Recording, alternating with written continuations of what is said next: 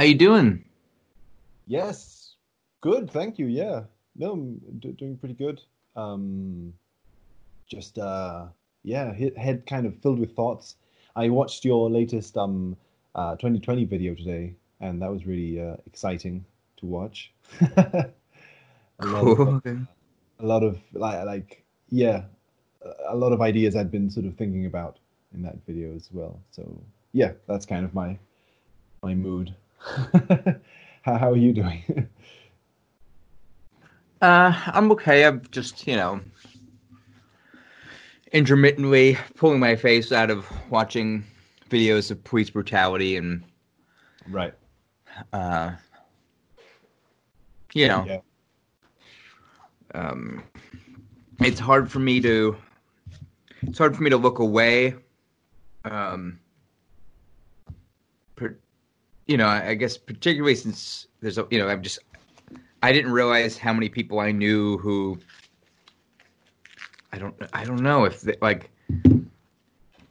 they just want to write it off as a psyop, right? It's like, Mm. oh, this is some controlled. You're being made to be, you know, you're not really upset. Mm. There is a psychological operation to upset you, so that you're what? So that you're like siding with the argument that police shouldn't be brutal. I was already on that side. You didn't have to manipulate me. Um, Yeah. if anything, I think this is. I mean, whatever. I don't want to. I don't want to take the conversation there. I don't. I don't. Oh, well, I mean, I know what you mean though, and it's weird how there's this sort of I don't know if we spoke about this yet last time as well, how sometimes there are these kind of currents of thought, that we call like that are included within like conspiracy thinking, for example, that present themselves as being countercultural or that they are going against the status quo, and yet they seem to be they seem to be sort of promoting exactly the kind of support for the status quo that I, like what you just said. Like it seems to present a series of arguments that suggest that you should not believe anything that goes against what the status quo. Yeah, I mean it's confusing to say, but yeah, what you were just saying. Yeah. No, no. I get. It's funny. I didn't think of it that way. Right. It's like Mm, so it's this weird kind of I don't know. Like there's this phrase in conspiracy culture that's called gatekeeping, and I don't know if it's exactly that, but it's almost like, hey, don't worry. We'll tell you when to be upset. mm, mm-hmm, Right? It's like, oh, that thing that's happening that people seem to be upset about. Don't worry about it. That's just some leftist thing. You don't even have to think about that. We'll tell you when to really be upset. Like, don't worry. When as soon as mm, as soon as they ask you to wear a mask in Costco, or as soon as some ridiculous notion comes down the line that you're coming. You know, I just don't understand, man. So mm. I have I have a question. You said you watched this 2020 video, Yep. and I'm curious. Like, I don't know what year you got into a lot of this stuff. Mm. In the stuff that I've been putting together, is most of that stuff sort of known to you? Or you, um, Mm. Uh, I think most of it. So I kind of got into, I guess 2012 was when I got into a lot of this stuff through discovering Terence McKenna. A lot of what you mentioned in the video, like a lot of the stuff pertaining to, let's say, conspiracy culture, I got into through the Sync book kind of group. Through wow, and, okay, interesting. yeah, like and sort of and Robert Anton Wilson, that kind, like I'd never sort of really encountered a lot of that before. So so yeah, I'm not like super familiar with a lot of the specific like syncs or the specific threads. But yeah, no, I mean, I don't know. I thought it was very interesting. The stuff that, yeah, I don't know. Yeah, which bits you? Oh no, it's just yeah, I'm just trying to make sense. Like I I feel particularly. I mean, I feel worked up for a lot of reasons, but it just blows my mind, like the people who have shouted the loudest for the longest time about these injustices. Mm. They're the ones who seem the most dismissive of it at the moment. It's or like when Yeah. like your Alex Jones's. I mean, Alex Jones is the person. I mean, he's a piece of shit, but he is the person that there's this phrase, the term like waking up is such a loaded one, but there was a video of his.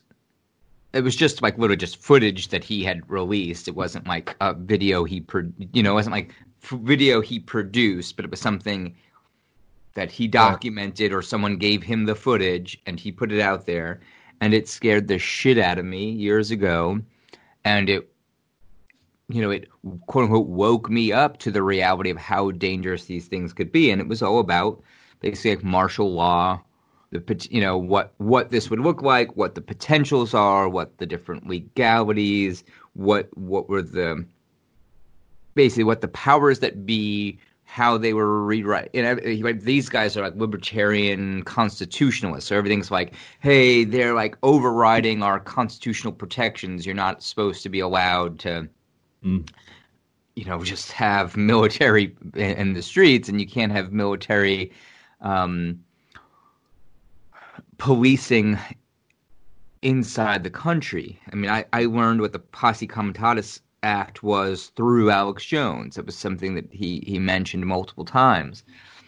That has now been suspended in New York City, and right, yeah, and the guy. I mean, if you shouted warnings about something for 20 years and then it happened, I would expect you would be on the side of saying it's a bad thing.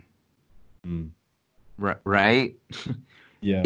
But if it's right, like, what is he saying? I'm curious. Like, I have no idea what Alex Jones is currently saying. Kind of, yeah. Sorry, there's probably some false equivalency there in the sense of like I'm saying like that culture, that corner of the conspiracy, world.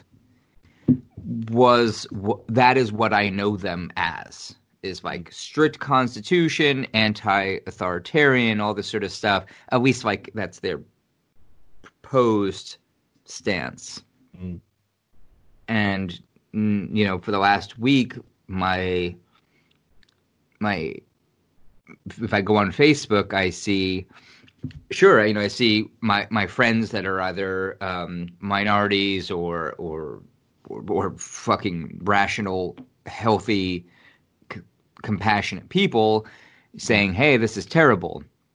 But I see a lot of people that I know either as libertarians or in that conspiracy realm and all that, all the people who should be most vocal right now.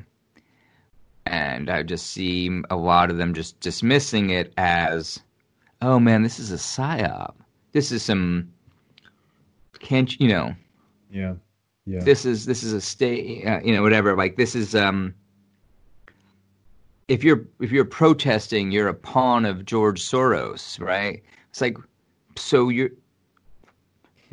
you were the guys who talked openly about revolution 2 weeks ago. 2 weeks ago, when I signed into Facebook, I saw at least 15 different people sharing memes of different founding fathers, and Constitution and all this. And this was about the coronavirus lockdown, Yeah. right? And they're saying, "Oh, this is tyranny, and we need to." I literally saw about 15 different people sharing these things, like, "Hey, it is our constitutional right to overthrow a tyrannical government," and all this sort of stuff. And this was all about coronavirus lockdown. And 2 weeks later, these are the same people who are like, "Oh, these protests are, some bullshit ploy." Yeah. And I just, uh, the cognitive dissonance is so strong that I don't know. I don't know how to begin to approach this subject, because I'm really. That's why I asked, like, hey, when did you get into this? Where did you, sort of what corner were you coming from? Because I don't live in that corner. Even at the time, I wasn't. I was never a big Alex Jones guy, but certainly aware of him, and I just used him as an example. It's just so you have to realize I did. For years, being this sort of public person, like doing different interviews on different like conspiracy websites and stuff like that, like people would send me friend requests. Like I ran my Facebook like that was like my, I don't know, like promotional page, right? Yeah. And it's only in the last few years that I'm like, I don't give a shit about any of that, and this is just for me and my friends. But I still have a ton of Facebook friends, quote unquote, that are just people who, after I would do an interview on some conspiracy show, I would get a bunch of friend requests of like, "Oh, cool, you're also into these conspiracy things." So I have a lot of conspiracy theorists on my Facebook, and I'm watching them change their story so often. Yeah. And I've struggled with trying to figure out how to.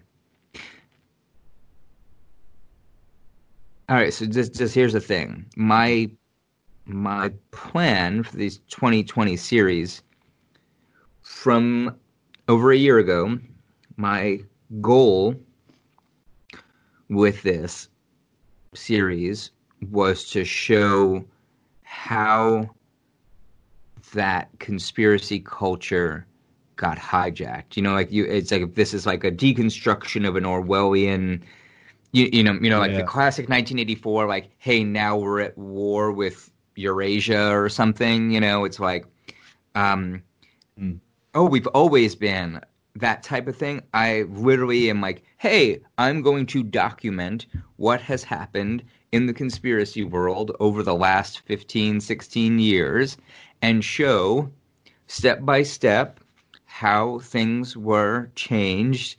And then suddenly, when that script is flipped, I can point back and say, hey, this is what was being said here, and this is what was being said here, and you're fucking not only being lied to, but you are a victim of a massive psyop yourselves. And I feel like that psyop, for lack of a better term, was too fast for me. And in the time it's taken me to produce this, they're already flipping the script and already like,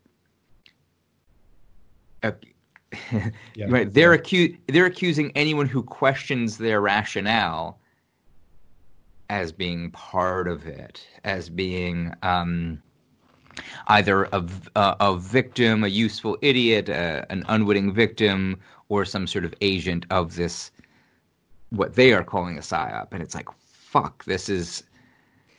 I don't know how to keep fighting that.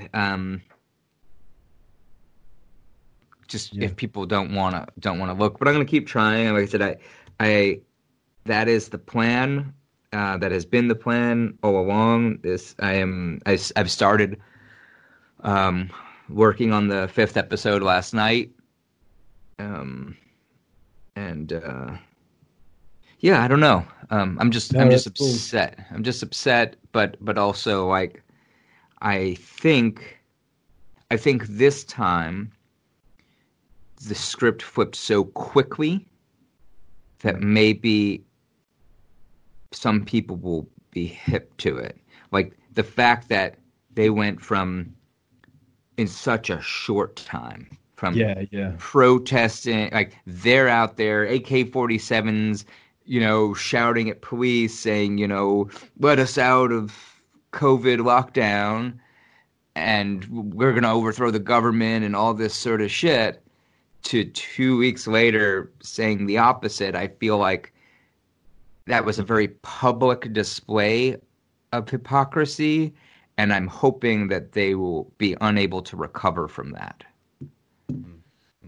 Yeah, it's my very long-winded where my head's at.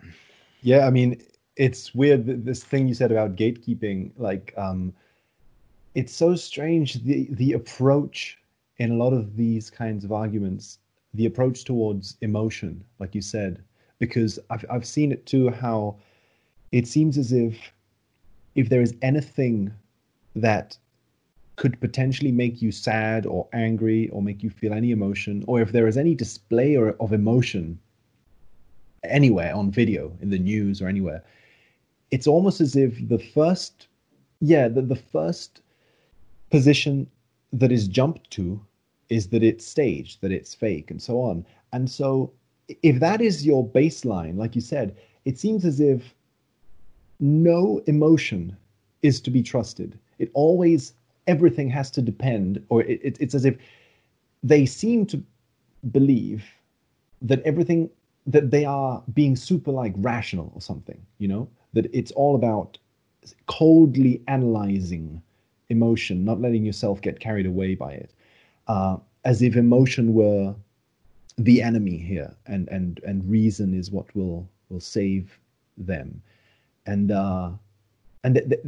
this position seems so absolute at times, like so absolutely in denial of the possibility that emotion could be trusted, that there is clearly like a bias there that is very irrational, right? Because like you said, it isn't actually rational, because their position can change so wildly that actually sometimes it seems as if there isn't an actual stable ground, a set of basic assumptions that they're resting on, right? In a sense, it's almost like in a completely like psychoanalytic, like repressed way. It's as if I'm kind of being almost like exaggerated here, but it's almost like they've repressed emotion so much that in a shadow sort of way, in an unconscious sort of way,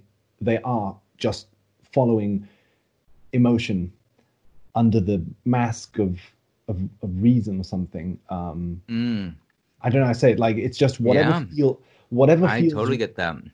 Whatever feels right to them, or whatever feels wrong. Yeah. So yeah. I don't know if you've studied objectivism at all, like Ayn Rand. That is basically her stance, is that, right? Is literally you reject emotion and you go only by reason, and that is, there are a slew of quasi right wing, everything from like business folk to politicians to quote unquote philosophers that have sort of carried on this line, and that's literally what they say they believe, is like don't go by emotion, you only go by rationale, and it's this like hard reason, and you use your superior brain to figure out the situation, and you will see they will outright laugh at the idea of like, but feelings, but I feel like this is wrong, or whatever, and it's a total rejection of that.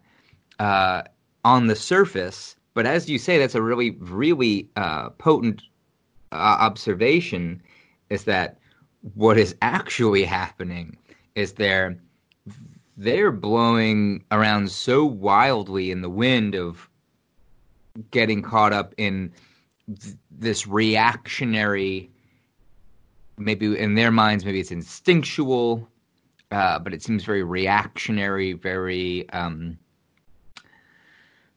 you say, it's emotionally charged. I think that's really, really an interesting observation, because I'm questioning, how did they lose their rationale? The thing that they claim to be their guiding force, how have they so rejected their rationality?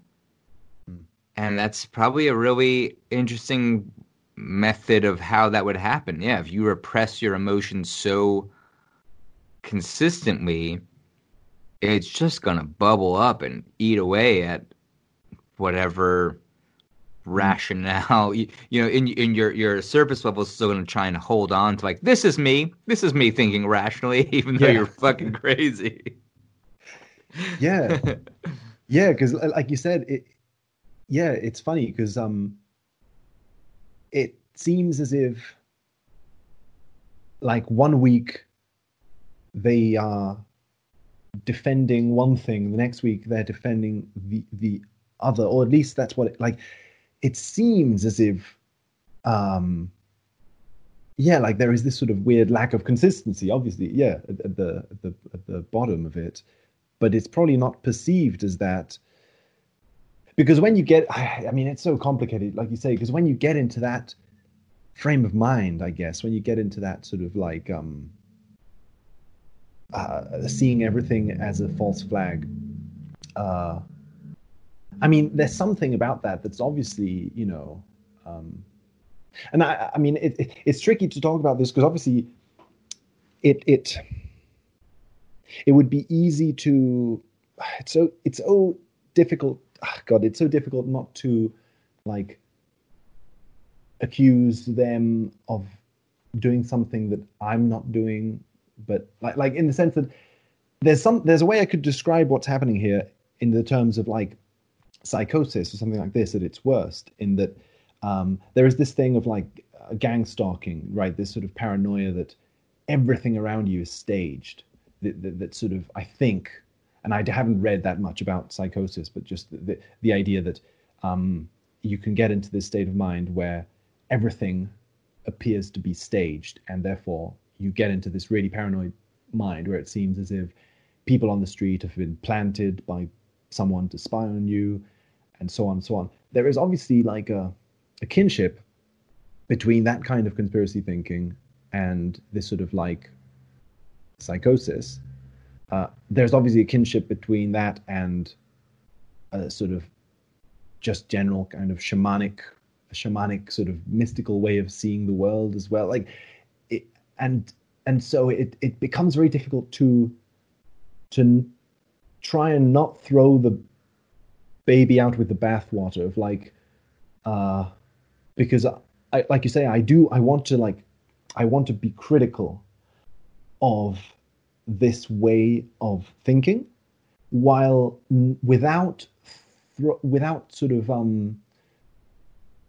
throwing the reality of this sort of mystical state of mind that you can get into, where everything seems symbolic. That's the tricky thing, isn't it? Because you could very easily criticize this kind of conspiracy thinking from a completely, let's say, atheist point of view, right? It's kind of trickier to criticize this form of thinking from a sort of mystico-sinky kind of perspective, because, yeah, I don't know. It's hard to know how to differentiate things there. I don't know. And just to say, like, I don't mean this is to contradict your point, but to say, as someone who experienced gang stalking, the point of it is to induce psychosis. Right. Okay. Yeah. Right. I mean, that's just to say when you're like, hey, they go hand in hand. Yes, there can be a thing where it's like almost like chicken and the egg, right? Where it's like you're so paranoid that you're afraid that everyone's out to get you, and then there's things where, I mean, I remember, gosh, what year was that? Probably like 2005. There was one of the main heads of one of the main organizers of like anti-war protests in the wake of invading Iraq and Afghanistan and all that sort of stuff. One of the main organizers literally quit and was like, I'm out. Totally out. They had been harassed so much and threatened so much that they got, you know, they got the fear. You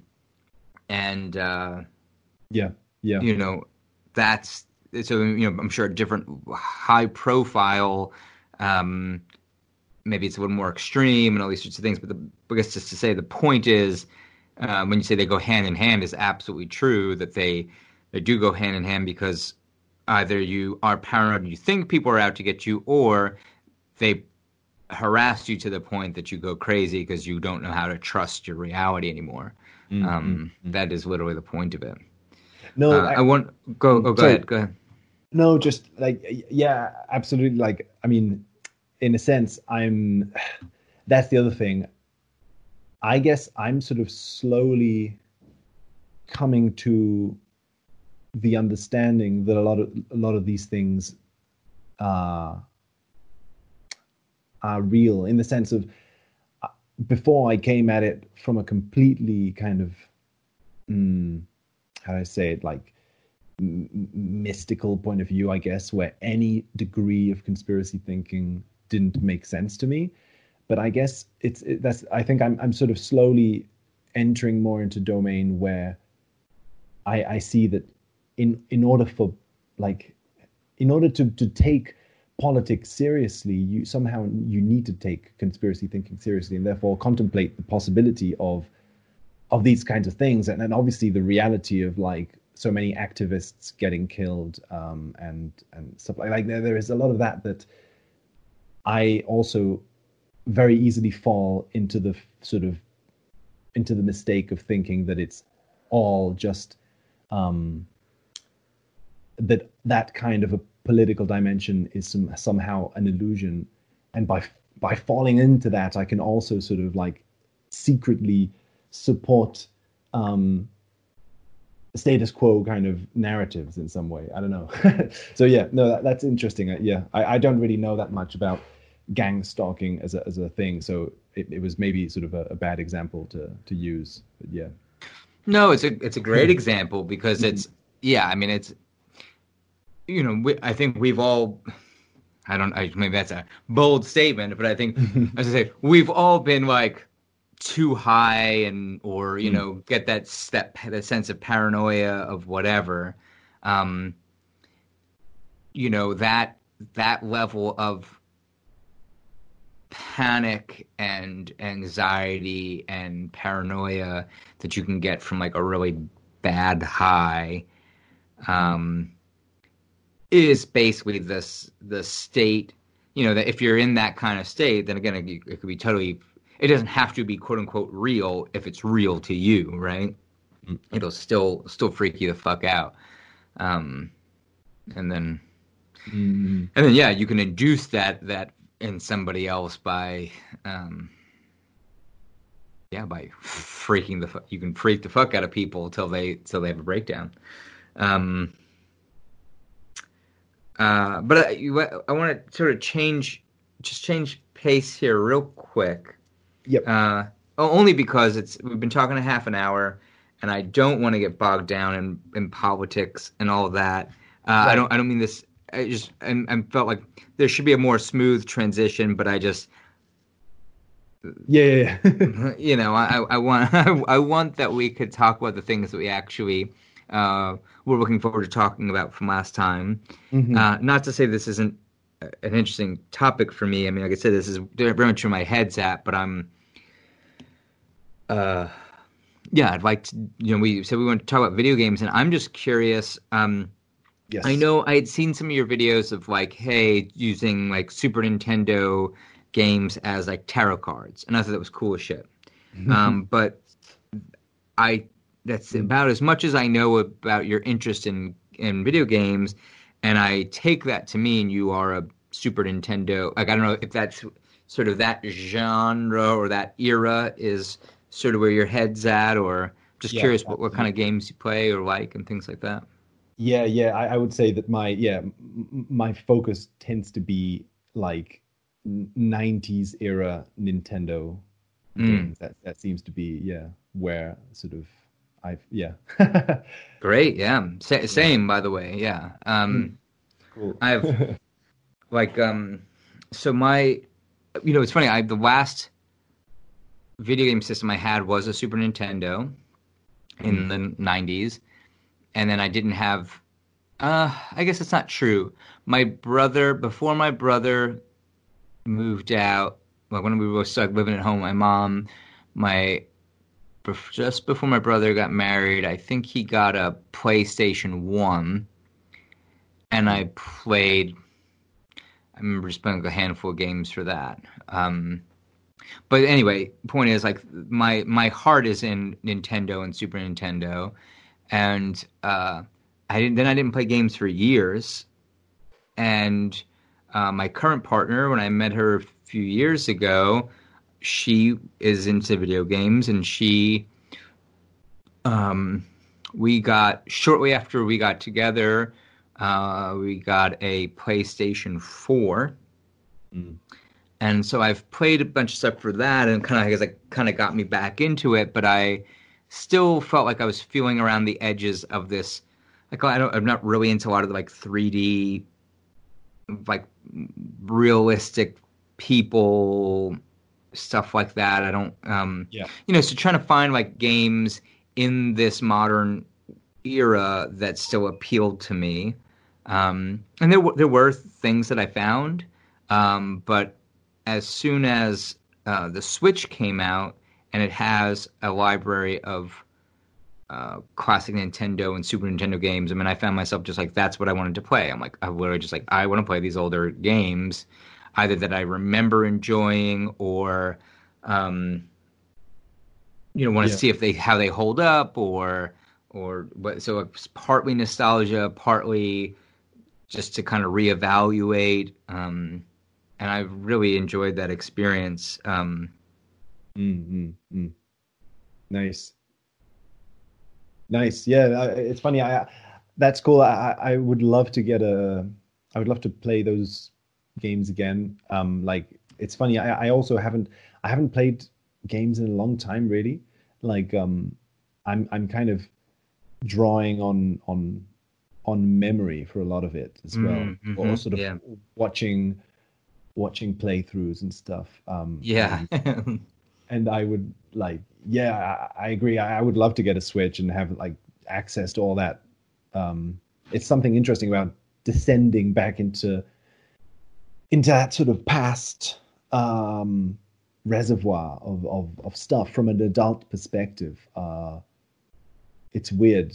All the emotions that those games woke up when, back in childhood, and then kind of like there is something like very uh I don't know, interesting about that process, about going back into that.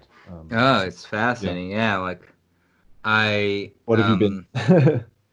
no, I mean, yeah, it's just like oh, so like I was so young I mean, relatively when Nintendo came out, so having like I guess like last year I replayed the original Zelda, original first Zelda for Nintendo, Oh yeah. and I was amazed at how small the map was, like how big it felt when I was younger.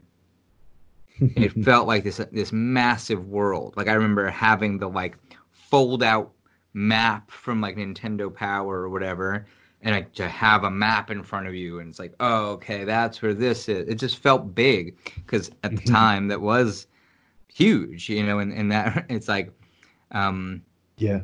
When it's new, it's like, wow, and I've never seen a world of that size that you can explore or whatever.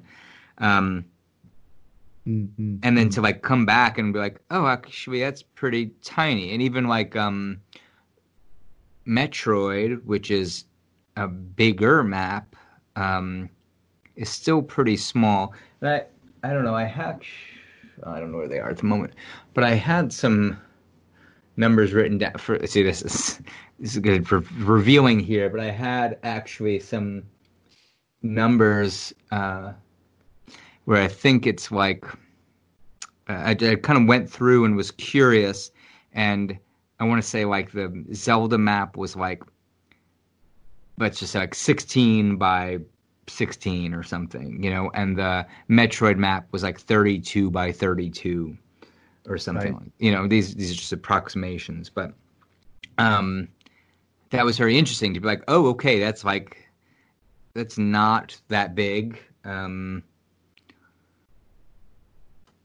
But particularly by modern standards, obviously, but playing it still feels like a very immersive experience. So to realize, like, okay, you didn't need that big a map to make it feel like a really immersive experience. So I don't know if this is clear, Yeah. but to say, like, basically both being surprised at how small it was and being pleasantly surprised that it still felt plenty big enough, Yeah. Yeah. It's funny. I don't know. I'm kind of like sort of improvising here, but there's a thought in my head that it's almost as if maybe what I like about those kind of Nintendo games is that I remember back in the day, I was never super into really realistic kind of games, games that really try to emulate perfectly um, the external environment and stuff like that. Right. And I think that there is something I find something kind of like magical or mythological about that, in the same way that in a ritual to say something, you you're not actually using like fire necessarily. You maybe are using an object that represents fire, or you're using an object that represents the element of water or something, and maybe you are drawing a magical circle on the floor that represents the entire universe, even though it's a small circle. There is something in those games, like you say, that it's like by not attaining the realism of the waking world, it retains something that's somehow close to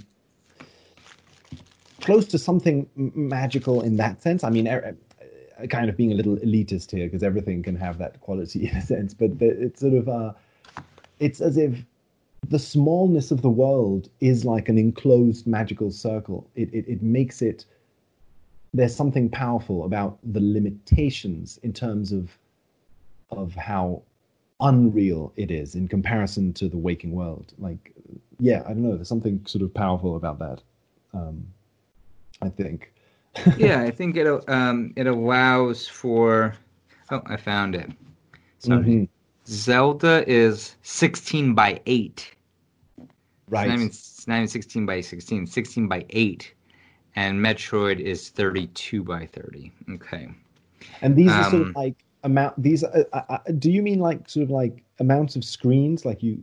Correct. Yeah. Right. Hmm. Okay. Okay. Yeah. Yeah. Like you can go west. For lack of a better, yeah, exactly. Each screen that you play on. Mm, Uh, so I guess with Metroid, some of those rooms might be 4 squares long, mm. right? 4 screens long or whatever. That might make a room, but just to say it's 32 screens wide or whatever. And again, that's just really interesting that it's like. I don't know that it's not even a chessboard. Yes. Right. Exactly. Yeah. It's That's just really interesting. Like I said, there was a reason I wrote those numbers down, is because that was really interesting to me as to what could be accomplished in that space. Mm. And I've actually looked. There's a website I found. I don't know what it is, but I'm sure there's multiples. It doesn't matter. But there's a website I found that will show you, like, basically, if you pull up any of these old video games, you can see all the screens, if you will, all the backgrounds kind of pasted together into a big chart. Mm-hmm. So for Zelda example, it would be like just looking at that overview of the world map, which we've seen printed out or whatever. But for Metroid, it's like, oh, you get to see all these little, purple rooms next to each other, and then here's a gray rooms, and here's whatever. And what's really interesting about that, and for Metroid, if you look at that, is they literally just cloned certain rooms. So a room in the northwest quadrant might be repeated in the southwest quadrant 3 more times or whatever. Literally the same bad guys, same background, same whatever, and that's probably how they were able to. If maybe the capacity at the time was one thing, that's probably how they allowed for storage space and everything on those original games. It's to just basically repeat a room, but when you're playing, it doesn't feel like you're repeating the room because you're walking. Let's say if I'm walking through a Metroid room that's 4 screens wide, if one of those screens has the same spawned enemies and backgrounds as a room all the way on the other side of the map, like, you don't notice that, right? It just feels like it's sort of part of the environment or whatever. Yeah.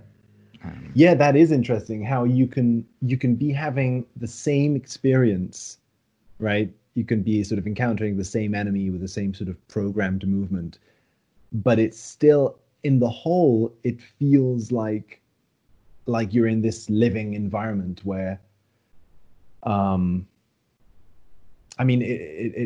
image that comes to mind is like that kind of those sort of like impressionist paintings where it's all made out of little sort of specks of paint on the canvas, but when you look at it from far away enough, it looks like a forest or something. Like, there's something about how the kind of like the uncanny valley of it not being fully organic in the way that we usually understand that, and not being fully realistic. It leaves space for... Oh, nice, cool. I saw your link. Let's see. It leaves space for the imagination to fill in some stuff, I think, and for emotions and stuff. Yeah. Oh, nice. Yeah, I like this. These huge maps. It's funny. Exactly. You could be encountering the same kind of sequence of blocks and enemies maybe 2 or 3 times and not even notice it, because in the whole, it sits. Exactly. Perfect. Yeah, it's incredible. Yeah, Yeah. I mean, I'm looking at a screen, just like one.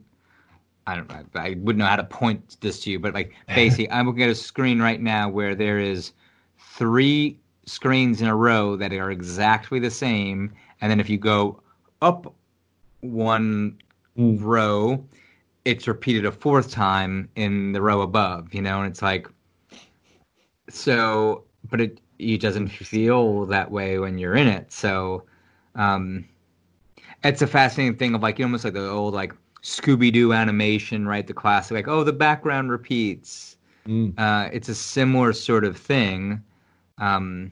It's just really interesting how when you're in that space, and if anything, it adds to, I think, Metroid, part of the, I don't know, world and like the adventure of that game is that you're constantly feeling lost and trying to make sense of this world, right? So the repetition, again, furthers, like, where some part of your brain is like, I feel like I've been here before. I know where I am. Ah, yeah, right. right? But it's like you're Interesting. furthering your how lost you actually are. Yeah, I love this intersection between the requirements of game development. Like there, like you say, there's certain things about this that simply depend on the space that is on the chip and stuff like that. The pure material requirements of that, combined with the spiritual effect it has, or something, or the the how it works artistically. Like this sort of this in those kind of early games is really interesting. Yeah, how all of those tight limitations in terms of color, sound, and everything uh, actually bring out some effects that nowadays, without those limitations, people who make pixel type games still follow some of these kind of conventions because of how well they work, despite not having those limitations. Like there's Yeah. sort of something has emerged from those limitations that might not have been sort of consciously sought after. Like yeah, it's very weird. Yeah, because now when you play something that's like a 3D, totally realistic thing and something repeats, it stands out in a never negative way, right? Like, oh, you Mhm. were going for realism, and now I just that looks like the same. It's like, okay, well, I've just repeated the same thing. Like I see that with not so much the graphics, but with like quests and stuff. So like I tried, and again, I'm just admitting that like I haven't played a ton of modern games, but I've played a bunch in the last few years, and I did really like Fallout 4 was the first like real like modern game I played, and at first I was like, oh, okay, like I found myself kind of getting into it, and then quickly it was like every quest that I was given in this seemingly like huge world, and I was like, oh, this is great. Like I love this like map that I could just keep exploring. That was really appealing to me. And then I'm like, oh, but okay, like it's literally I go to this place and I fight these type of soldiers in their compound, and then you're Yeah, going to give me another quest to fight these other type of soldiers, maybe a different faction in this room, and now it's super mutants in this place, and it's these guys in this place. But it was like basically the same. And I get it's like a shoot 'em, shooting things, but like the quests all just felt like really repetitious very quickly. I'm like, oh, okay, go to this place and shoot everybody in the place. Got it. So this map that felt huge very quickly began to feel super small because I'm like, oh, yes. there's just not that much to do. All right, so I go around shooting everybody I see. Got it. Like that's kind of boring at that point. Like, I want to explore for other reasons. That's funny. Yeah, that is, yeah.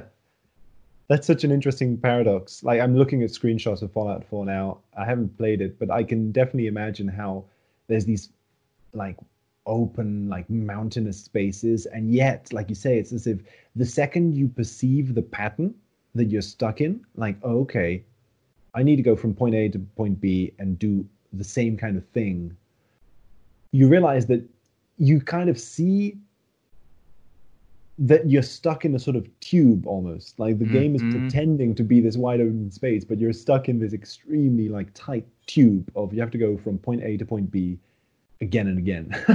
I'm sort of not specifically talking about for Fallout because I haven't Sure, yeah. And played again, it, like but it was an enjoyable experience for a while. It was just, and again, it was so novel for me at first. Where I'm like, wow, this is again. I mean, I went from probably the last, like I said, if I'm real, I probably so PlayStation 1, I played like the first Metal Gear mhm. and um something else like Spyro, you know, Oh, cool. which I liked. So actually funny they like remastered Spyro, and I bought it last year of like okay, I'll like I remember enjoying that, and that was still fun for a while. Um, but just to say, like, it's really interesting to see like what again gone so many years without actually really playing something that it was Fallout was novel and I did enjoy it. I liked this sort of world, the way they when I say world, I would say there's like world building in a number of ways, but almost just like the right. So the idea is like, oh, an atomic war happens, but like in the 50s, so everything is kind of like it's this retro futurism. Right. So everything's like there's like laser guns, but like then like these old radios and or it's this weird mesh of time periods plus everything's like kind of broken. It was like an interesting experience and an interesting world, and I don't want to totally I did enjoy it, so I don't want to like shit talk it. I just again I realized too soon that I was like, oh, if I'm playing the game, the more I'm playing, as you say, the more you're seeing the limitations of the space. Where at first it seems big, like, oh shit, this map is gigantic, and I've barely, when you hit the pause button, you're like, oh shit, I gotta go all the way over there, and this map's huge, and there's gonna be so much cool shit in between. And then you start to realize it's like, well, if this is a lot of sort of repeated experiences. Um, Again, it's interesting how that the mind perceives it differently in the so say giving Fallout as an example, maybe the landscape changes more than in Metroid, right? Like if we could just compare these two examples for the moment. So where Metroid is literally repeating this room over and over again, but there's something with the pixel art and the simplicity that it all sort of blends together and feels like it's part of this one big landscape. Whereas with Fallout, it's like, oh, I'm literally looking at like cool. They've put in the work in the graphics to make the landscape shift and change, and oh, this part is more rocky, and this part has trees, and this part has water, and whatever. And you have these changes in scenery and different visual cues to tell you that this is a different area of the map, but then the experiences are then sort of it's easier to see how repetitious the experience is in that, if that makes sense. Yeah, yeah. Hmm. It's funny. It's interesting to compare these two games, like you say, because in Metroid and games of that style, you somehow, when you get into it with the music and with if you've sort of read like the story in the instruction manual and stuff like that, it you feel as if you're in a cave in an alien planet, right? It Yeah. feels that way. It may not look that way from like a traditional sort of like human perspective, but it really feels that way, like you say. And so in a game that has a really realistic environment, the way the environment feels, the whole mechanism in how you feel about that environment is different. It's funny that it gets flipped around, like you say. Suddenly the other things stand out in a realistic game. Yeah, it's interesting. And then yeah, it's sort of like other kind of things come into play in in terms of like in analyzing it as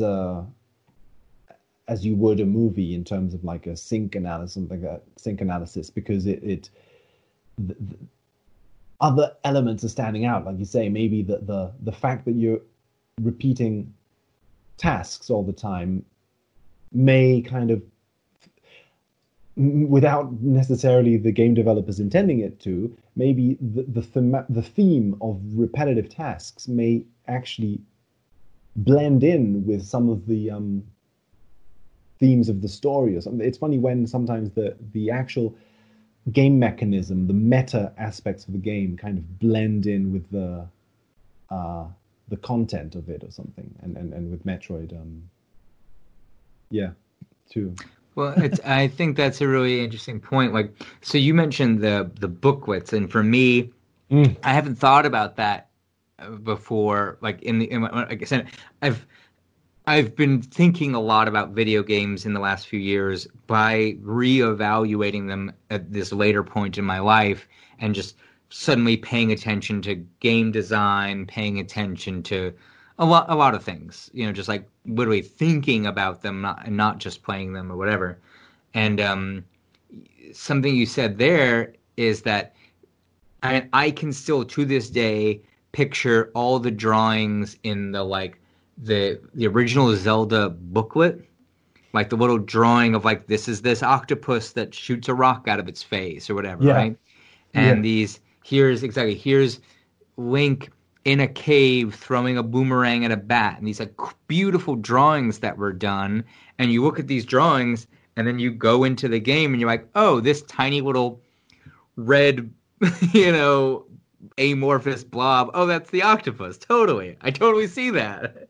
And yeah. it's like you already, it tells you, as you say, this is a cave, even if it doesn't really look like it's a cave. There's some I guess I hadn't thought about how that other artwork Mm. really added something, really sold the illusion. You know, when you talk about the uncanny valley and all that sort of stuff, I feel like the and it's funny because even those drawings, they're not realistic drawings, right? They're still these sort of fantasy um, illustrations. They're cartoony or whatnot, but they're clear. They're clear what they are. Oh, this is a man throwing a boomerang at a bat in a cave. Got it. Yeah. And it's interesting to consider how those booklets further, you know, prepared the mind for what you were going to experience. Because I remember just being a kid, and if we got a Nintendo game, that's what I would do. Is I would just sit there and flip through the book for an hour before I even turn the game on. Yeah. Yeah. Yeah, you're saying you had the same experience? That's so weird. Yeah, yeah, because it's as if I really like that aspect of the booklet being a part of the game.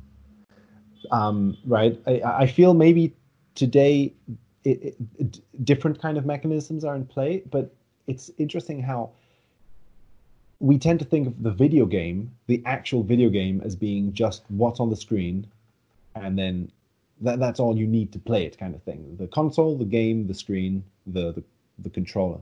But it's funny when a piece of paper, the booklet, is part of the game. It's like an appendage of the game. It like because in many of those games, there is no way of knowing what the story is without reading that. Correct. Yeah.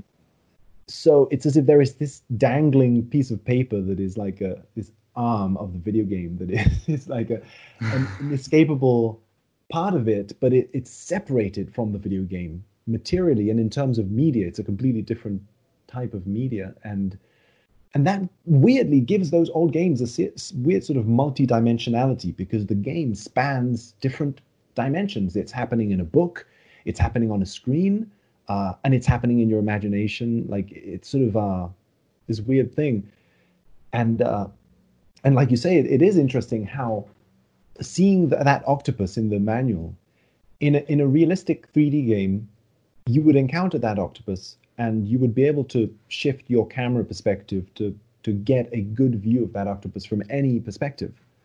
But it's funny how in those games, the only clear image of that octopus you saw was like 1 or 2. That's the only time you saw that octopus, and yet you encounter it again and again in the video game in its pixel format. And there is something really weird going on there with the single image Um, Yeah. and It's literally iconic, right? right, It is yeah. the Oh, it's the icon of an octopus. It yes. is Yeah. it's a hieroglyphic. It's Mm. Ah, man, yeah, I like that. Yeah, there's something like religious about that. Exactly. It's like it's the because exactly as a kid, I would really like worship these kind of manuals and draw the octopus or draw that picture of Link because it's the only material you had of that. It's Mhm. and it's funny because yeah, I don't know. I think there's a lot to think about there. It's not necessarily like better than other types of games, but there's something like that, something about that and how it sits. And I would be interested to see how it sits within the historical context. What's happening outside? Like um, I don't know. That's just sort of a Well, I stray find thought. myself thinking about, so probably in that same time, if I bought a an album, Mm, oh, here's a band I like, just put out a new album. What's the first thing I do? Is like on the way home, I'm reading the booklet inside. I'm reading the lyrics, I'm looking at the photographs, I'm looking at yeah. that. This thing that has prepared me for the world you're about to enter. Mm, mm, mm. Yeah. Hey, so this is, for lack of a better term, this is the story of this music. Even if it's not like as a literal as a concept album or something, it's still like, hey, this is the vibe we're going for. This is, you if I read the lyrics beforehand as I'm flipping through the book and read the lyrics beforehand, and then when I go to sit down and I hear the song for the first time, I'm able to just, instead of trying to pick out the words, I'm able to like take it in as a bigger experience. You know what I mean? Like it totally changes how so just hearing the song for the first time and kind of listening to music, kind of listening to make out words, kind of this, kind of that. You're you've already prepped your mind, prepared yourself for the space you're going to enter. That you not necessarily like you can sing along, but I mean I suppose you could, but I would never Yeah. do that on a first listen, but you know what I mean? Like Yeah. Yeah. but like there's something like on a subconscious level that you're able to play along. You're able to meet that artist in that space. Hey, this is what I was going for. I want um, I loved like I loved X-Men as a kid, and there was an I don't know if you've ever played. There was an X-Men Nintendo game, and it is I don't think so. horrible. It is so bad. It is so bad. So bad. Hmm. But I would still play it from time to time because there was something about like, well, I know this little blue blob is supposed to be this guy, and that's cool to me. Yes. I want to be able to like meet you in that space of like, oh, this thing that looks nothing like Iceman. Okay, if you're telling me that's what that is, I can meet you there. Sure. It's almost like the when we talk again, we talked about the uncanny valley. Mm, We're not realizing how the magic trick. It's funny, we're talking like psyops and stuff like that. It's almost like mm. talking about how your mind can be primed to be receptive Yes. to the illusion.